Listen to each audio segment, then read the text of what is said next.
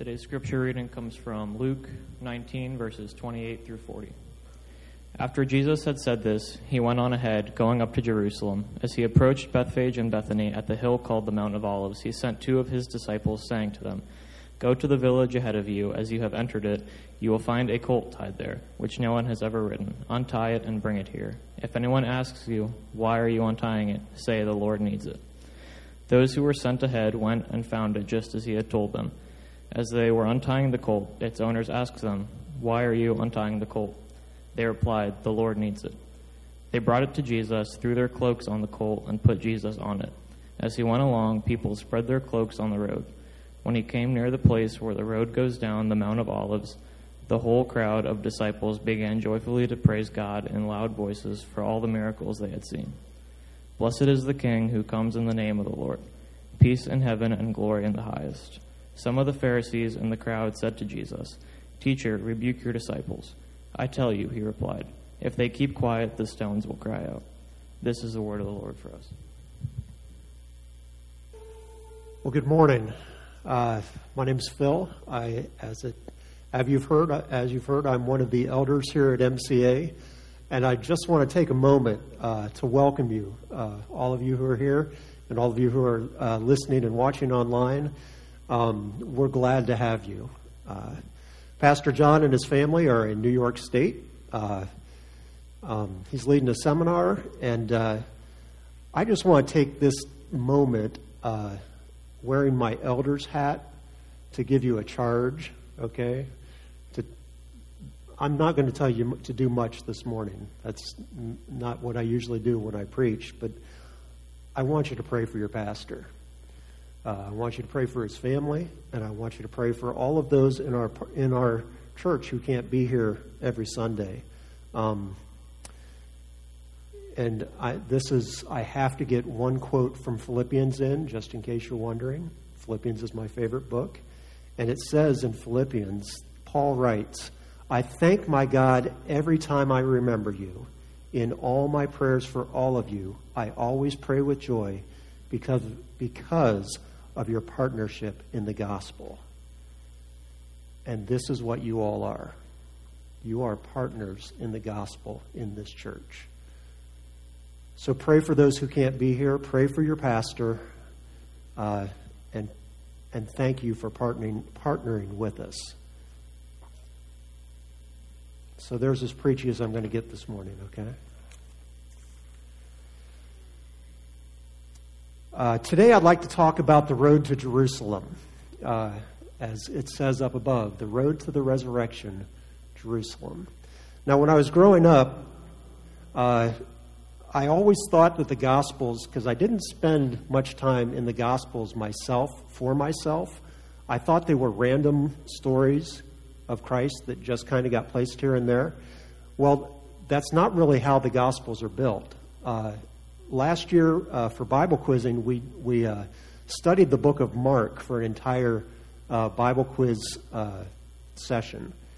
And some of these kids knew Mark forward and backward. And as an added benefit, I got to spend a whole season in the Gospel of Mark.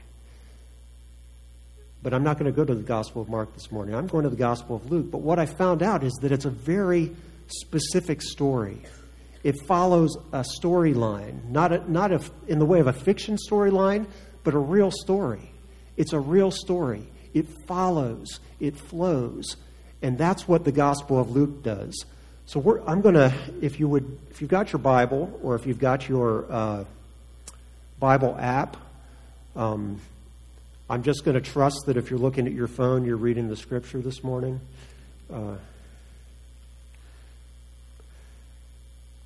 And in case you're wondering, you can't text me. I left my phone back at my chair. So we're going to start in the Gospel of Luke, and we're actually going to start at chapter 9. We're not going to go to chapter 19 right away. And look at Luke chapter 9 and verse 51. Because the road to Jerusalem and to the resurrection did not start just the day before. It started weeks and months before. And let's read Luke chapter 9, verse 51. And it says in this verse, as the time approached for him to be taken up to heaven, Jesus resolutely set out for Jerusalem. This is way back in the story of Jesus, in his time when he came to earth. Way back then, he set his heart. And at risk of being seen as a Greek nerd, that word set out means an immovable force. He set his heart. There was nothing that was going to dissuade him from going to Jerusalem. That's what this word means. Jesus set out all the way back here in chapter 9 for Jerusalem. Now let's turn back. Let's go to chapter 18 of Luke. We're going to spend some time with characters. The Gospel of Luke is all about the heart of a Savior. He set his heart toward Jerusalem just as he had set his heart toward earth and its inhabitants. And he has set his heart toward you. Jesus' heart is set on you. An amazing thought. Jesus knew why he was going to Jerusalem. He knew what was going to happen there.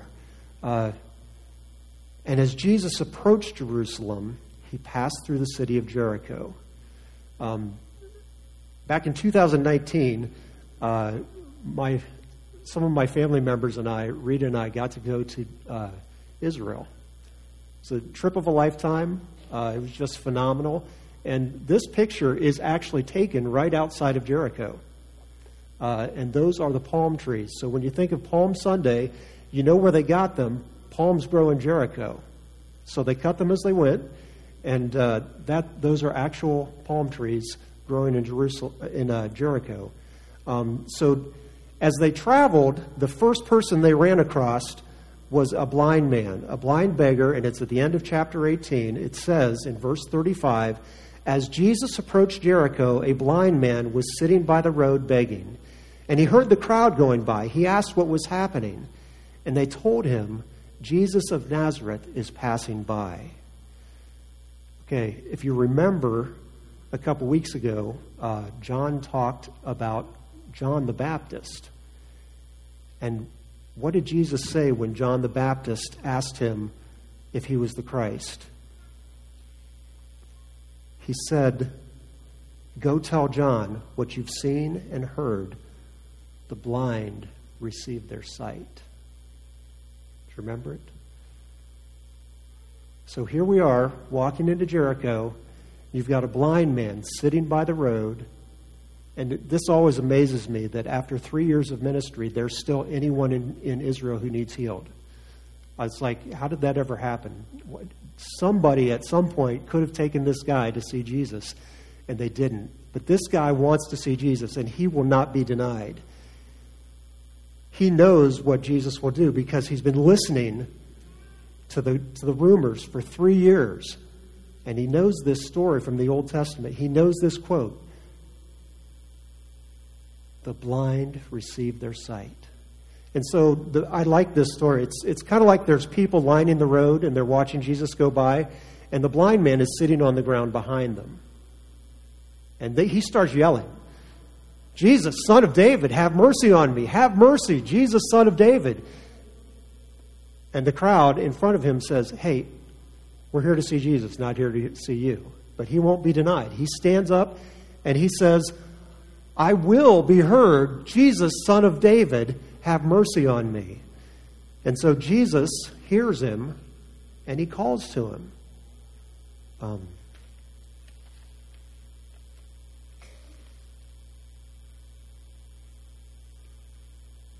So Jesus said, what do you want me to do for you? Do you ever wonder in the scripture why things are asked how they are? It's like, it's pretty obvious to everybody that this guy is a blind beggar. There's one thing he wants in life, and Jesus asks him to tell him, what do you want me to do for you? Do you ever hear Jesus ask that question to you? He knows what you need. He knows what you want. But he asks, what do you want me to do for you? And this blind man answered the question. He said, I want to receive my sight. I want it to be restored.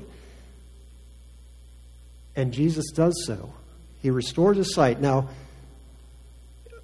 you got to wonder what's going to happen, because this guy's been blind for forever, and he receives his sight, and this is what happens, and this is what happens all through this passage.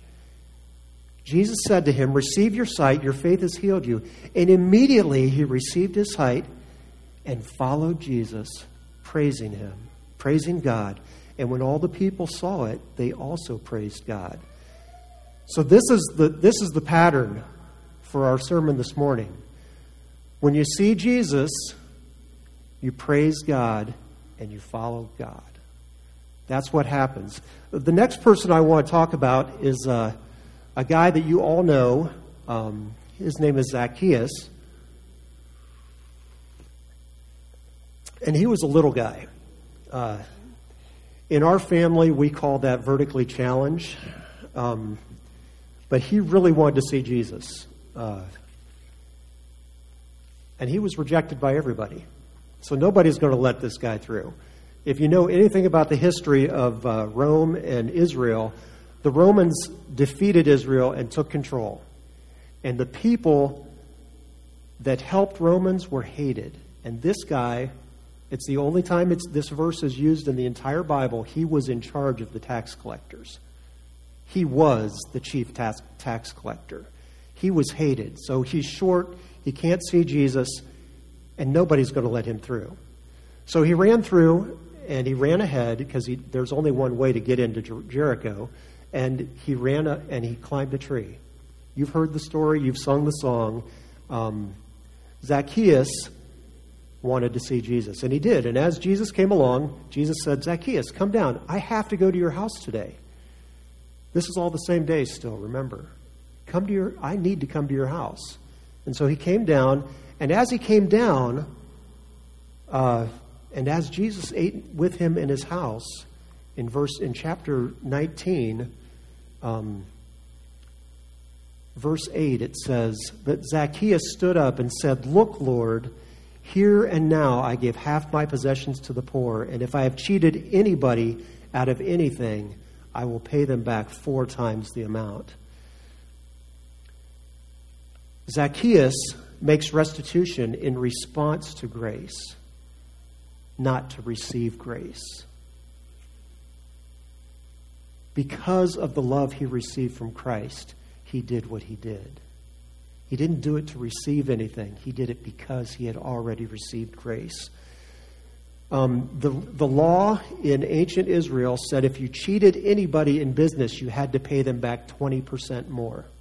You had to pay them back and add 20% to it. What did Zacchaeus say? He said, if I've cheated anybody, I'll pay them back 4 times the amount.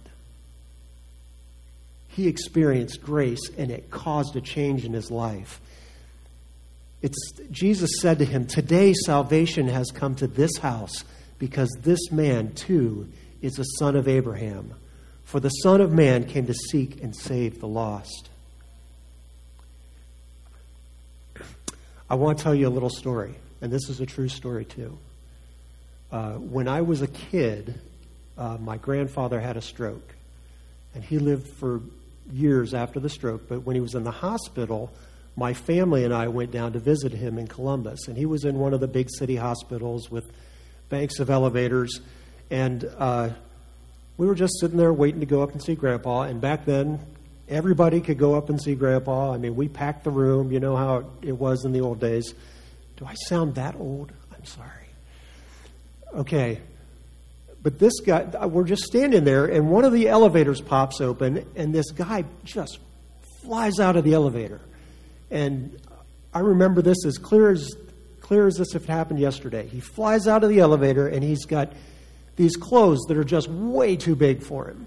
They're just like hanging off him. And it's like, okay, what is going on? And he runs out of the elevator, and, we're just sitting there waiting to get on another elevator. He runs out, And he comes over to me, and he's like digging in his pocket. I'm like, what is going on? This guy, he's an old guy, big clothes, and he reaches into his pocket and he gets a quarter. And you got to remember, back in the day, I sound so old. Back in the day, a quarter was a lot, and he pressed a quarter into my hand. I was like, okay, I took it. And Grandma's like, oh, don't take his money. And then he went to each of my siblings, and he put a coin in their hand, too. I haven't talked to him about this. I'm going to have to ask my siblings if they remember this. So he's like thrilled, and he said, she's going to be okay. My wife is going to be okay. And that's what I want you to think of with these two stories. These guys were thrilled that they had met Jesus. Jesus went straight to their hearts. They were just thrilled. We read the story, and I think we're too far away from it sometimes. We don't understand the heart that these guys felt because of the response of Jesus, the love that came from their Savior, because these guys were both saved. Not just physically, not just restored to fellowship, they were saved. And that's what I think that's the only reason I remember that story, is because that guy was so thrilled that his wife was going to be okay. And we should be thrilled that Jesus loves us. Which takes us to the story we came to talk about, which is Palm Sunday. And I hate to disappoint you, but the Gospel of Luke does not mention palm branches. It doesn't. You can read it. Just keep reading it. It doesn't say anything about palm branches, but we're still celebrating Palm Sunday. What it does say is that the people took their coats off and threw them in front of the donkey. So they laid their coats on the donkey, and they threw their coats in the road in front of the donkey. And I want you to keep that old guy coming out the elevator in your mind, because that's the kind of excitement that was going on in Jerusalem. These people had a Savior. They had somebody that they thought was going to kick out the Romans, that they were going to this was the start of big things. And so what do we see in chapter 19? That we see the triumphal entry. Jesus tells his disciples to go get a colt. They throw their coats on it, and he goes riding into the city. And it says in verse 37, when they came near the place where the road goes down to the Mount of Olives, the whole crowd of disciples began joyfully to praise God in loud voices for all the miracles they had seen. This is what they said. They said, "Blessed is the King who comes in the name of the Lord. Peace in heaven and glory in the highest." They were excited. They were thrilled. This trip, and you got to get your mind around this. This is a dusty road. This is what it looks like today, and it's dusty. It's hot. It's 14 miles. They walked 14 miles through the desert. And the trail actually rises in elevation 3/5 of a mile. When we were in Israel, just to get some idea of this, we went to see Capernaum, which is where Jesus did a lot of his earthly ministry and his miracles. And we were walking around, and we were looking at the synagogue, and we're doing all kinds of things. And we'd been there for a little while, and suddenly it was just like, I can't take this anymore. Rita and I looked at each other, and she's like, I'm done. I can't do it. It's so hot. It was 109 degrees when we were there. So we see Easter, and we think spring, and we think flowers, and we think green grass. Think dust. Think hot. Think 14 miles uphill the whole way. And then they arrive at Jerusalem. And they celebrate. Jesus mounts a donkey at Bethany and Bethphage to fulfill the Old Testament prophecy from Zechariah chapter 9, verse 9. the disciples praised God for the miracles they'd seen. They'd seen miracle after miracle, all in this one day. The blind man was healed, a sinner was saved and transformed, and they were all looking to Jesus.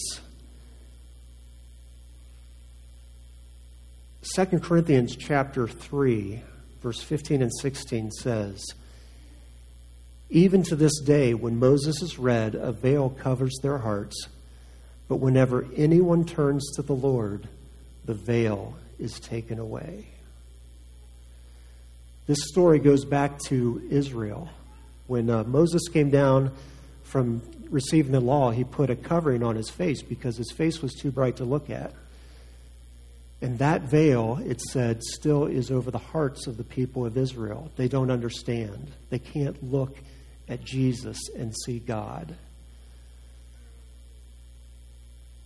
But it says, whenever anyone turns to the Lord, this veil is taken away. So that's what we're all doing, I think. We are all looking for Jesus. We look for Jesus in a lot of things, and some of them don't look anything like Jesus.